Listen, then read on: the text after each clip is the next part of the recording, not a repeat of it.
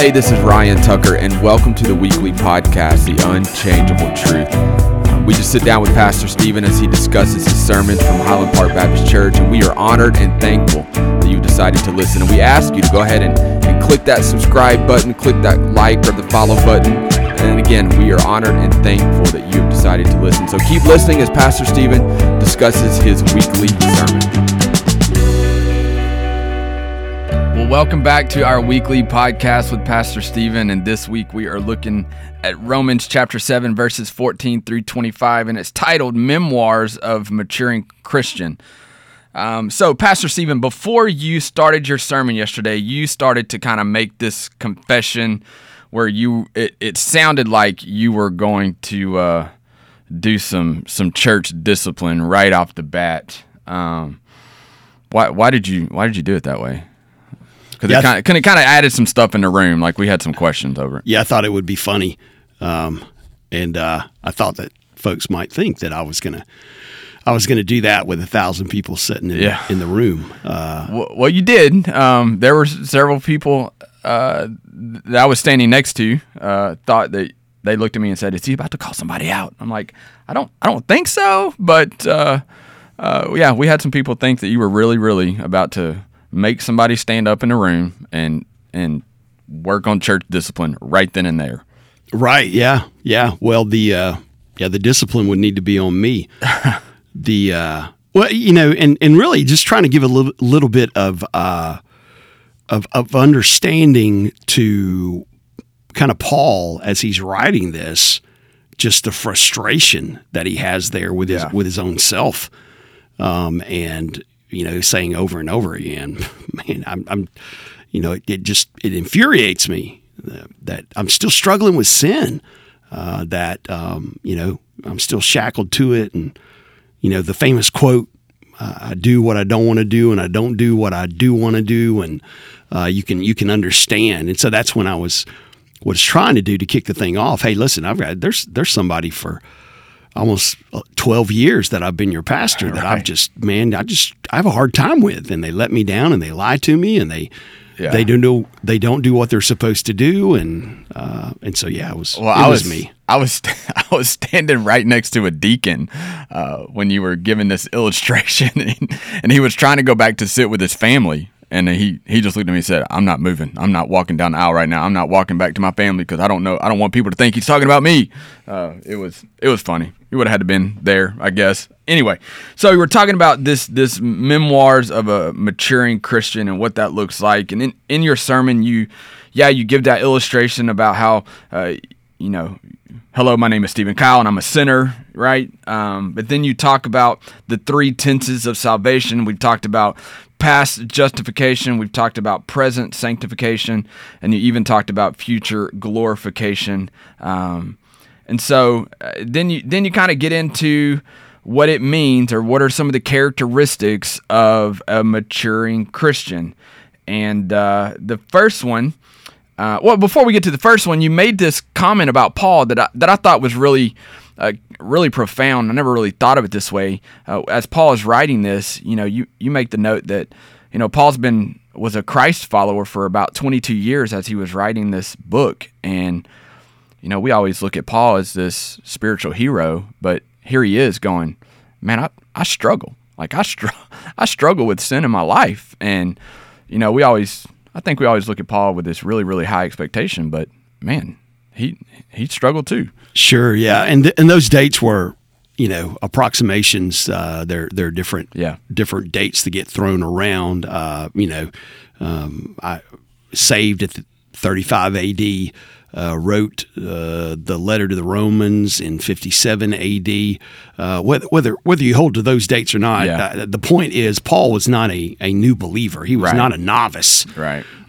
This is a guy that we would sit there and say, okay, hey, listen, if there's anybody that ought to have this figured out by now, it's you, Paul. You should have it down pat. And then he's sitting there saying, hey, listen, I struggle. I'm frustrated with this tug of war that is taking place inside of me, and I'm just thankful that the Bible it doesn't sugarcoat it, right? It doesn't paint a picture of these patriarchs of the faith as being just these perfect individuals who didn't face everyday struggles, who didn't have failures, but instead it's just like an open book. Hey, here we go, man. Matter of fact, when you start reading the lineage of Christ and it starts listing, you're like, my goodness, I thought my family tree was a little shady.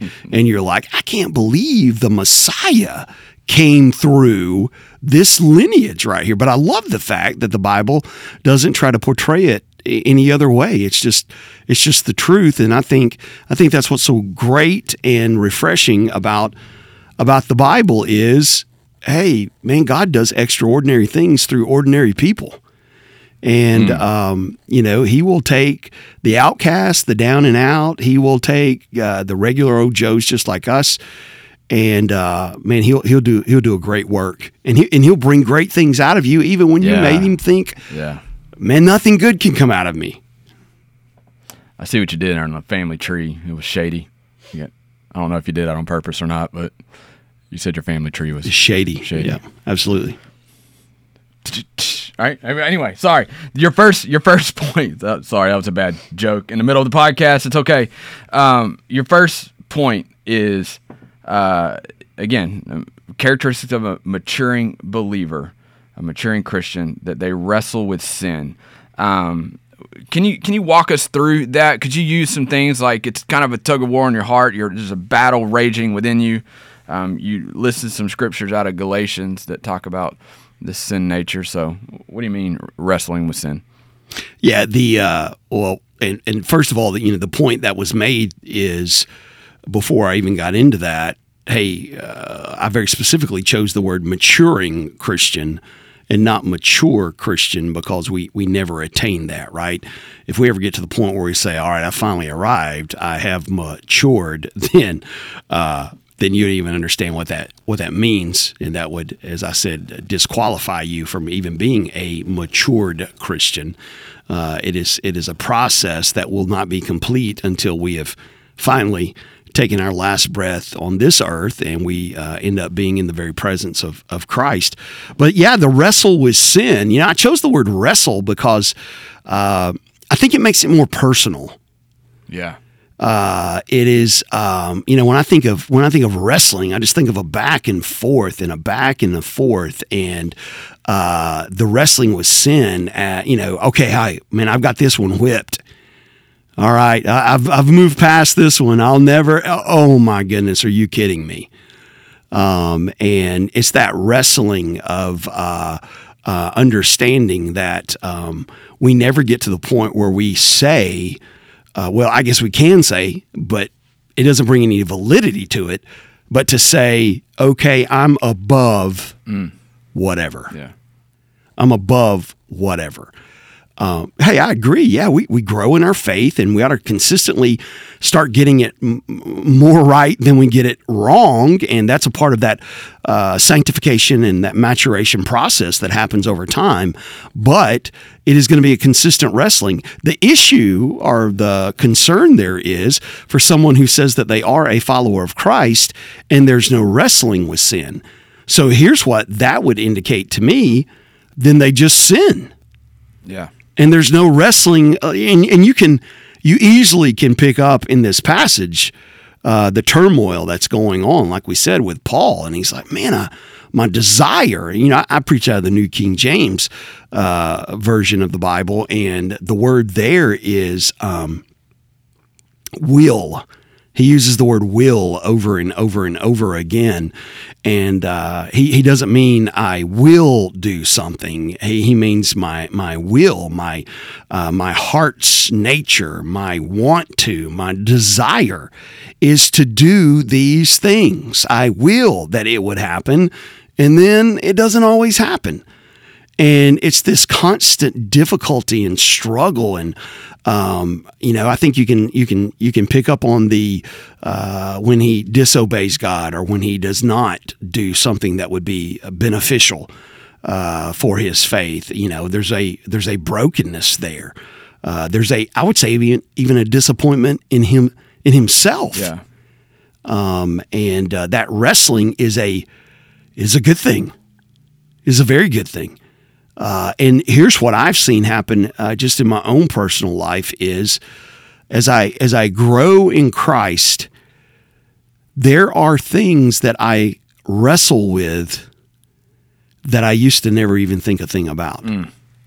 Yeah. Because as I've grown in Christ, and I used to would say, well, it's because I've gotten older, and my wife would correct me and would say, hey, don't rob the Holy Spirit from getting credit for this. Your age has nothing to do with it, and that's true. I mean, there are foolish people of all ages. She says, no, it's the Holy Spirit that has changed your desire, right? It's changed your want to, and what we want to attribute to, well, I was young and dumb and immature, and well, yeah, that's probably true, but age does not spiritually bring about a maturation. It's hey, the Holy Spirit, I've been drawn closer to Christ. The Holy Spirit has been working on me. The Holy Spirit has changed my pursuits, my desire.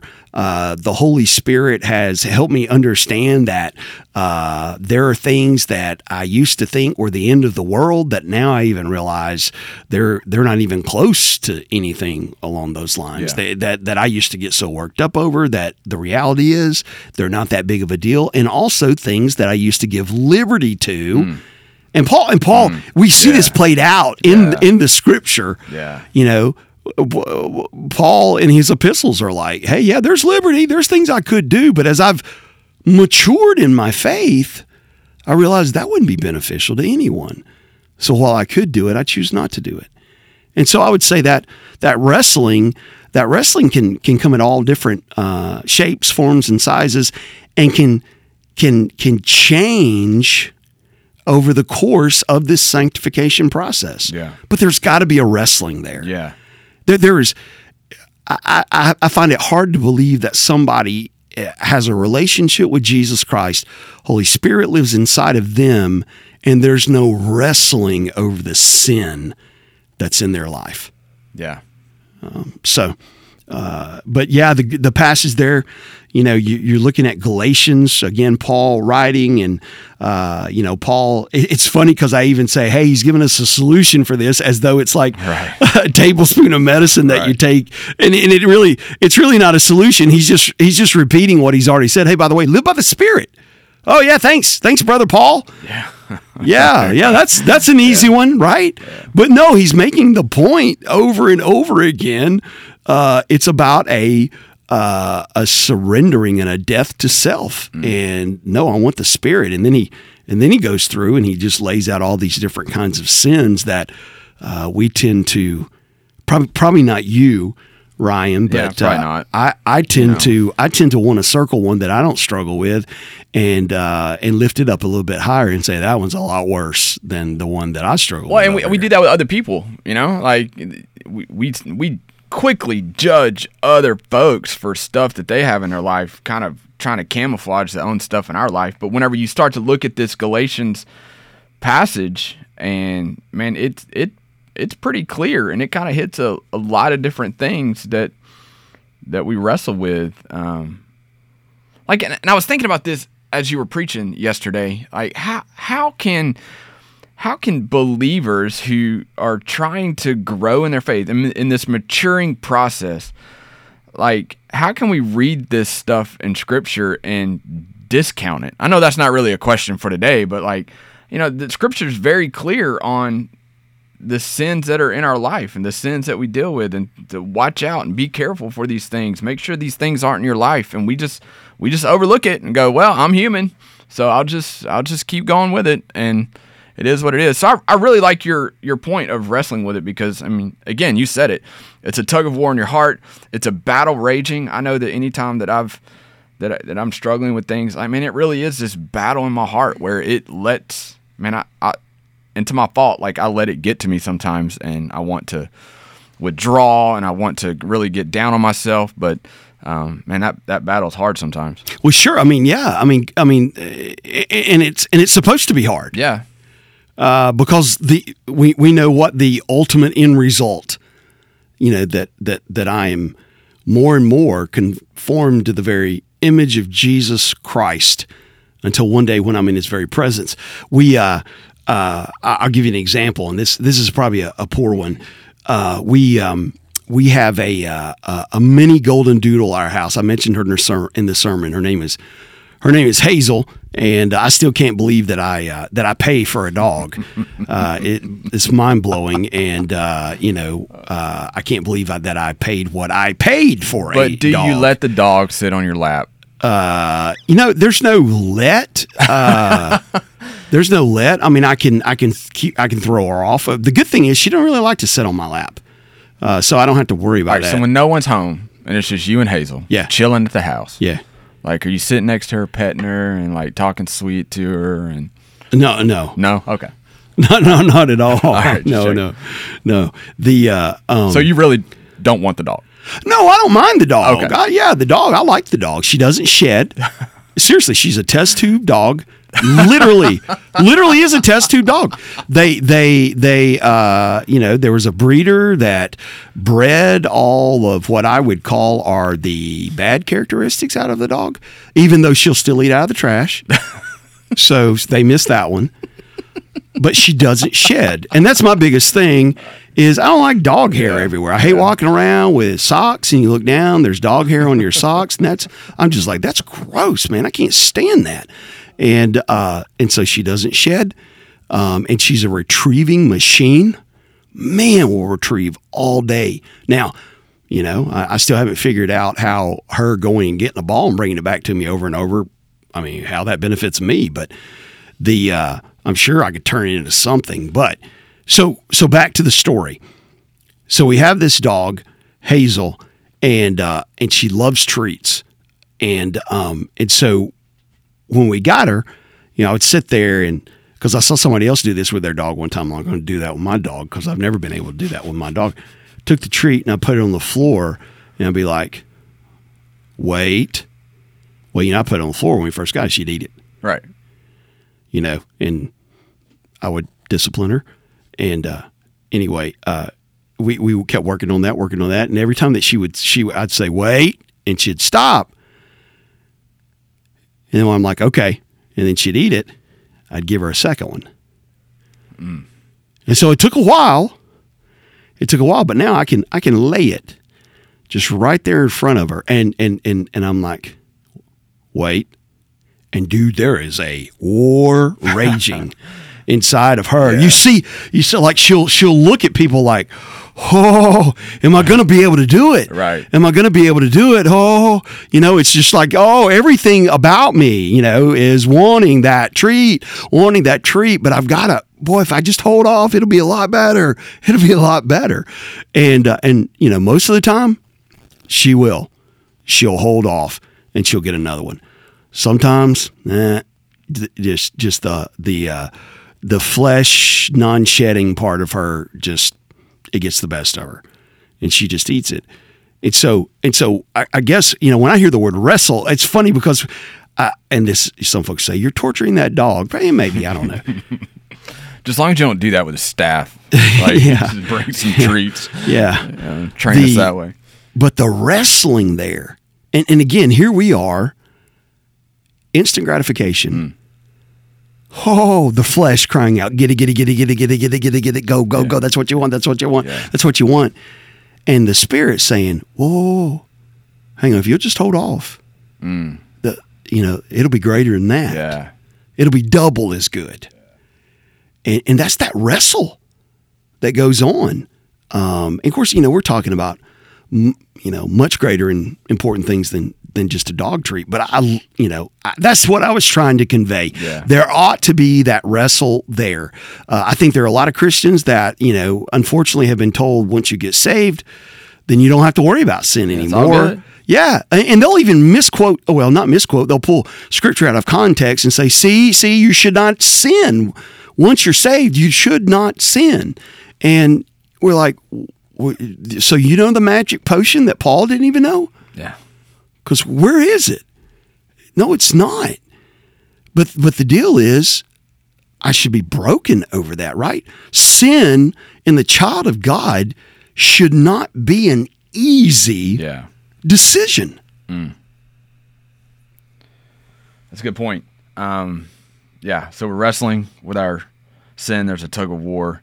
The next point that you talked about on the maturing Christian is we want to obey God. Like there's this desire to obey God. There's the desire to serve Him. Again, you kind of mentioned the tension over our sin, but then you kind of ask us some questions to see if our desires to obey God. So I'll let you speak to that. This desire to, or this wants to obey God. Yeah, I think a key thing to keep in mind is that if you are maturing in your faith as a follower of Christ, you're never satisfied with the sin in your life. That you never sit there and say, okay, well, this is just who I'm going to be. Well, it may be who you're going to be, but it never should be, well, this is just who I'm going to be. In which I would submit, well, no, that's not what God's accomplishing in you. Now, he wants to do something. He wants to do something so drastic in your life to where other folks are like, wow, that's not who you used to be. and he gets great glory through that. But the wants to obey God, and then we start kind of fleshing that out. And these are just 3 random questions, but really inward questions to reveal to us, where am I in this maturing process? I didn't mean to interrupt you, but I mean, you say they're random questions, but man, like if we as the church listening to what you're saying and really looking through the lens of what Scripture says, man, these questions kind of, cause some introspective things to happen in your life. Like, it really causes us to examine our heart. So, you may say they're random questions, but man, they're pretty powerful if you listen and really take to heart what the text is saying. And so I'll let you finish, but like to me, they were more than just random questions. They really caused me to really examine my life. Well, yeah, Romans 7:18, Paul makes the comment, hey, I know what's going on in my flesh. Yeah. There's nothing good there in my flesh. And then he says, for to will, though, is present with me. But I want to do good. Yeah. Yeah, I know the flesh, man. The flesh is not going to help me out on this. The flesh does not sit there and say, hey, let's do what God wants us to do. Hey, and to go back to my foolish illustration with the mini golden doodle, the non-shedding fur is not sitting there saying, wait. No, I know you want it. I know it tastes like peanut butter. I know you know that. Yeah, go get it. Yeah, you really need that. He may die before he's able to give you the second one. Yeah, so Paul's saying, hey, the flesh is not my friend. The flesh is not going to promote any good, but my desire has changed. And we say the desire, that motivation, ambition, whatever it may be, that happens in the heart, in the control center of who we are. And so the question is your desire to serve God 100% of the time? That's basically what Paul has said. Yeah. I'm going to serve you. My desire is to serve you 100%. All your ways, 100% of the time. That is my desire. Well, guess what? He's not going to be able to, not in the flesh. So let's say that he gets it 99.9% of the time correct. Well, but that's not his desire. His desire is to hit it 100%. And so there's still going to be that wrestling that's going on. The wrestling that, man, I'm still not where I need to be. Now, we're in the flesh. We're not going to hit it 99.9% of the time. But that ought to be my desire. My desire is to please God. My desire is to please God. My desire is to please God. When I do not please God, I disobey God. I am broken. I'm broken. And somebody hear me when I say this. I'm not broken because now I'm not a child of God. Right. I'm not broken because, the relationship that I have is now been extinguished. No, I'm broken because I want to please the Father. I want to honor Him with the life that He has given me, and my brokenness is surrounded it's around that. And so, I mean, and stop. Not only that, stop and think. The Holy Spirit is now, right, kind of in that control center. Yeah. The Holy Spirit, the guy that's in there, and he's trying to push all these buttons and override the flesh. But ultimately, it's we have to decide what am I going to do there. But I can promise you this: if you have a desire to please God 100% of the time in 100% of His ways, you'll be doing a lot better than if you have no desire at all. And again, I go back to if you don't have a desire to please God, then I just say there's no way the same Holy Spirit lives inside you that lives inside me. And please hear me. I don't say that as someone who says, hey, exalt me. Hey, live like me and you'll be doing well. I would say, my goodness, you find somebody else. I would not be a good poster boy. But I know this. I want to please Him. Yeah. I want to please Him. And the second question is my delight in serving God? And this is a fun one. Is my delight, because he says in verse 22, for I delight in the law of God according to the inward man. You don't think of delight and law coming hand in hand. Right. We bash the law, and we know the law is just simply what God gave in the Old Testament to reveal the heart of man. And so I kind of played it out in a couple of scenarios that, I don't know, maybe a little humorous or whatever, but, when you give a tithe, do you say, praise the Lord? Boy, this is my delight, right?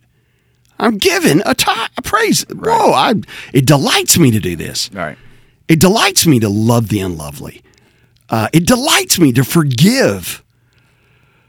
Can I say, I don't know that I've ever said those words in my life. Yeah. It delights me to die to self. And that is countercultural. That is no, God's for me, right? So, because we're going to get to that over in Romans 8. Well, now if God's for me, then God wants my delight. Well, yeah, God's for you, and He's for you so much, He's going to change your delight. Yeah. And when our delights are changed, then when our desires are changed, then our delights will be changed.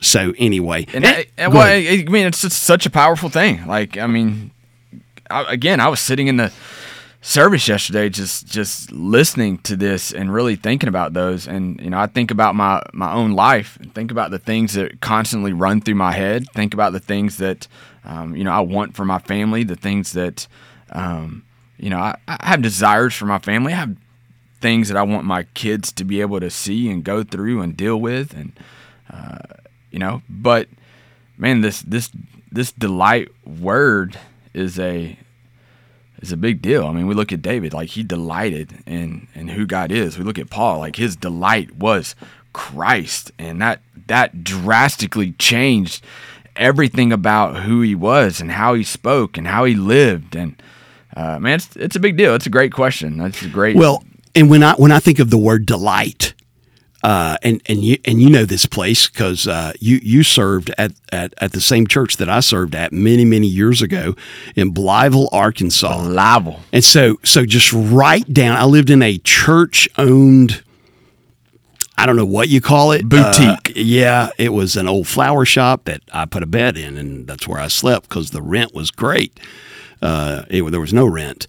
And so I thought it was the greatest thing in the world because I took all the money I made to buy a brand new car, so the ladies would see, the car that I had. That's right. And they, my wife will tell you, my goodness, I thought, boy, he made a lot of money as a youth pastor until I married you and realized that he's leasing that car.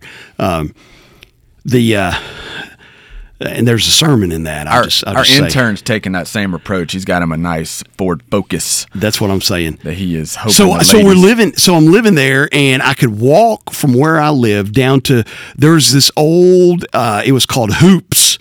somebody had went in and they had bought an old Sonic building and they renamed it to Hoops, and the trash can that you would throw was a basketball hoop right there at the ordering place. So anyway, they had ice cream, and it was good. It was like the custard, and you could go and you could get chocolate ice cream, which was really, really good. Or you could upgrade, and it was called Chocolate Delight. And man, that was so good. It was so good. So when I read the word delight, I'm like, oh, it's like, okay, I'm moving from standard to premium. Yeah. Delight. And you stop and think about that, and that, that's Paul sitting here, and he's like, my delight is what? In the law of God according to the inward man. We would sit there and say, well, the law of God is something that held him in hostage. And then here, and understand, he knew the law. Paul's background, he was well versed in the law. And he's like, no. What used to be maybe as a burden, now I see as a delight. I delight in the fact that I can, I get to live a life that is pleasing unto God. And hear me, he gets it wrong. Yeah, that's the wrestle that happens. Right. But he doesn't see things that maybe before Christ were burdens. Now he sees them as delights and blessings. And again, the entire desire, want to, all that has changed within his life. Well, and your third question under this is, is your determination to strengthen your new spirit because of what God is doing? And you made this, and I want you to speak about it. I know we're getting close to, a time frame on this, but you made this statement. You're talking about the old nature and the new nature, and there's a battle between the old nature and the new nature, and you basically just stopped and said, well, you gotta feed the new nature. You gotta feed the new nature in your life, what God's doing. Can you kind of speak to that? Because that was just a simply profound statement that really kind of resonated with me. Well, first of all, I've gotten at least 4 profounds. So I don't know if we're paying you to say that word. No, that's pretty profound that you would say profound. 4 times. It's just a word in my head today, man. Like it was. It's all good. It's all good. It caused some reflection for me to sit back and go. Hey, I don't mean it as a dig. I want you to take it as a delight. Whatever. My desire is changing right now to use that word. No, hey, golly, it's so, and I didn't realize I say golly a lot until I listened to this podcast. Said it like 4 times today. Yeah, I know. Golly, it was profound. We're trying to get our numbers up, so if you would get your friends to listen to this podcast. No, hey, it is so simple, like you said. What I'm going to feed. If I want the Jesus nature to grow, then I'm going to feed it Jesus natured things.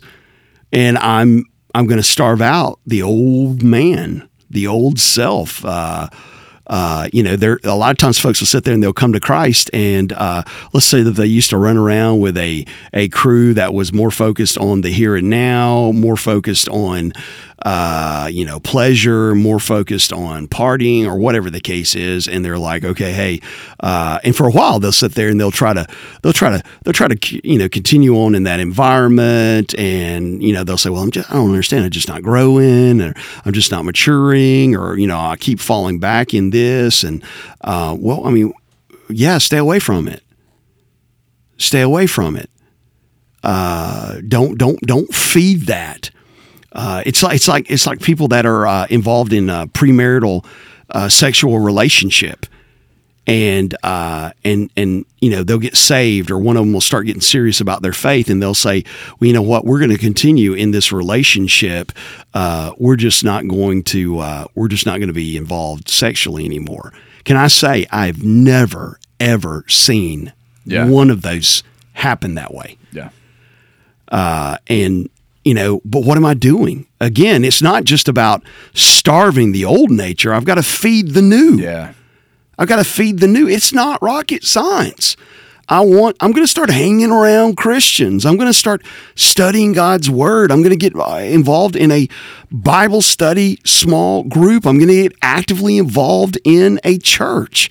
We'll sit there. We'll have folks, Ryan, and I know you know this from your ministry background and stuff. We'll have folks that, when their kids are young, they'll make sure they have them at church, and church is a key part. And then all of a sudden, their kid gets around 10, 11, or 12, and they'll have a pursuit that may be around sports, or they'll have a pursuit that's around some kind of hobby or whatever the case may be.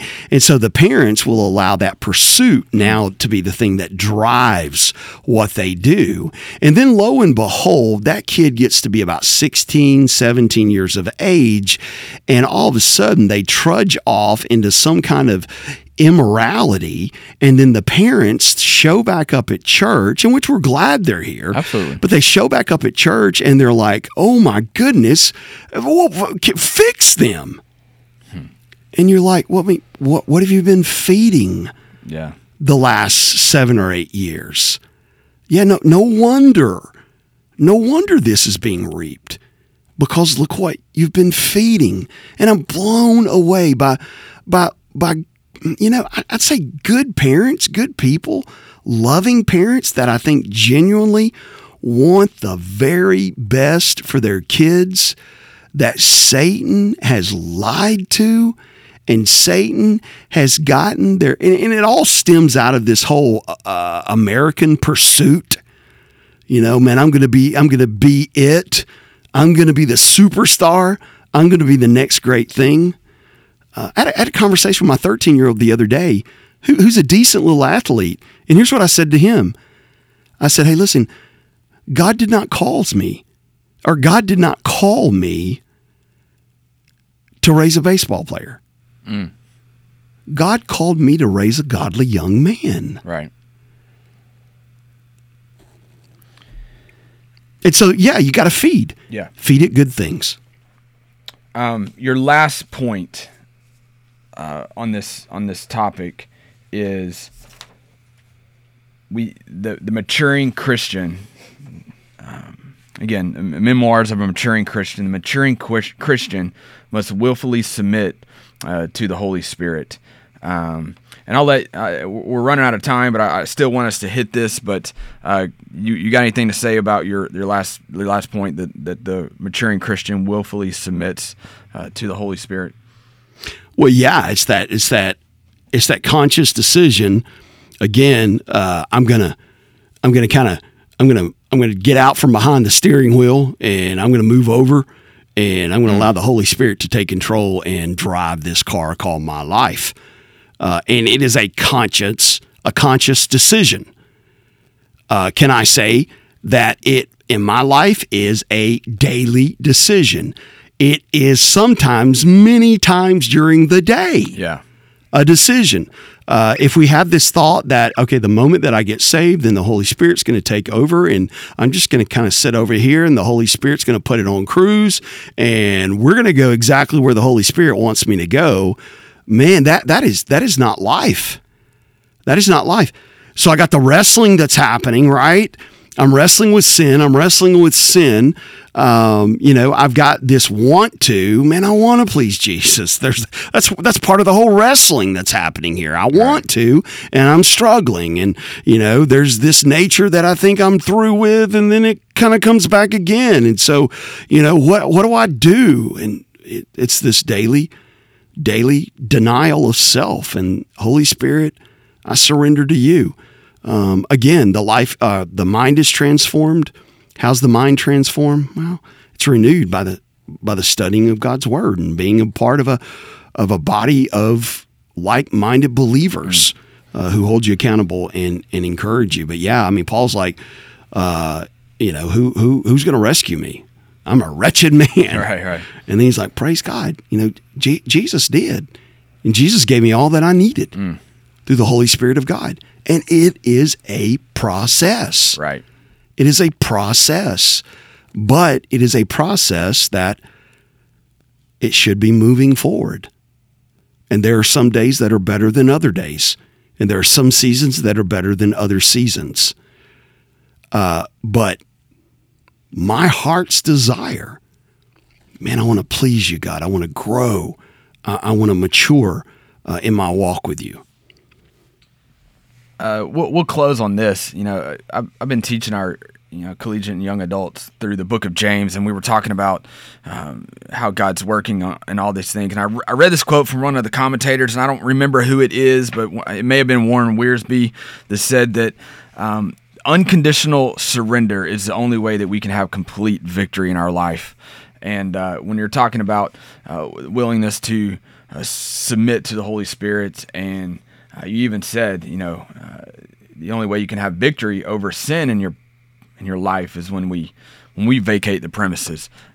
This thought of unconditional surrender to Jesus, unconditional surrender is the only way we can have complete victory in our life. I love Warren. Yeah, Wiersbe is where it's at, and I would just say this: is there any kind of surrender unless it's unconditional? True. Well, as always, Pastor Stephen, we thank you just for your time and your profound statements that you said all day long. We thank you for your time and your willingness to always preach the gospel. And if you're listening, please understand that we have this desire to want to be able to share with you what it means to follow Jesus. And if you have any questions, you can always ask. We are always here ready to help and answer things any way we can. Thank you for listening, and we will see you soon.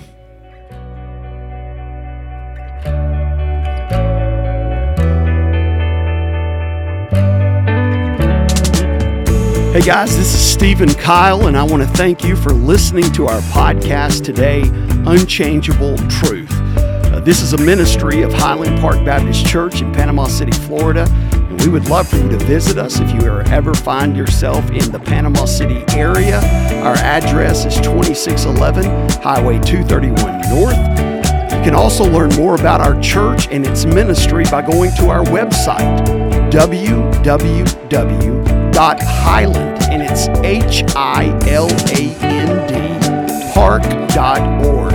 There you'll learn more about what we believe, what we teach, about the gospel of Jesus Christ. There'll also be a sermon archive there, so you can go and listen to various sermons over the last several years. As always, we would love to talk to you about your relationship with Jesus Christ. So feel free, shoot us an email, info@highlandpark.org, if you'd like to learn more about Jesus and what it means to follow him. Our prayers are that you would draw near to Christ, that this podcast would be used to point you to Jesus and to help your faith grow and your walk increase. God bless you guys. Thank you for listening.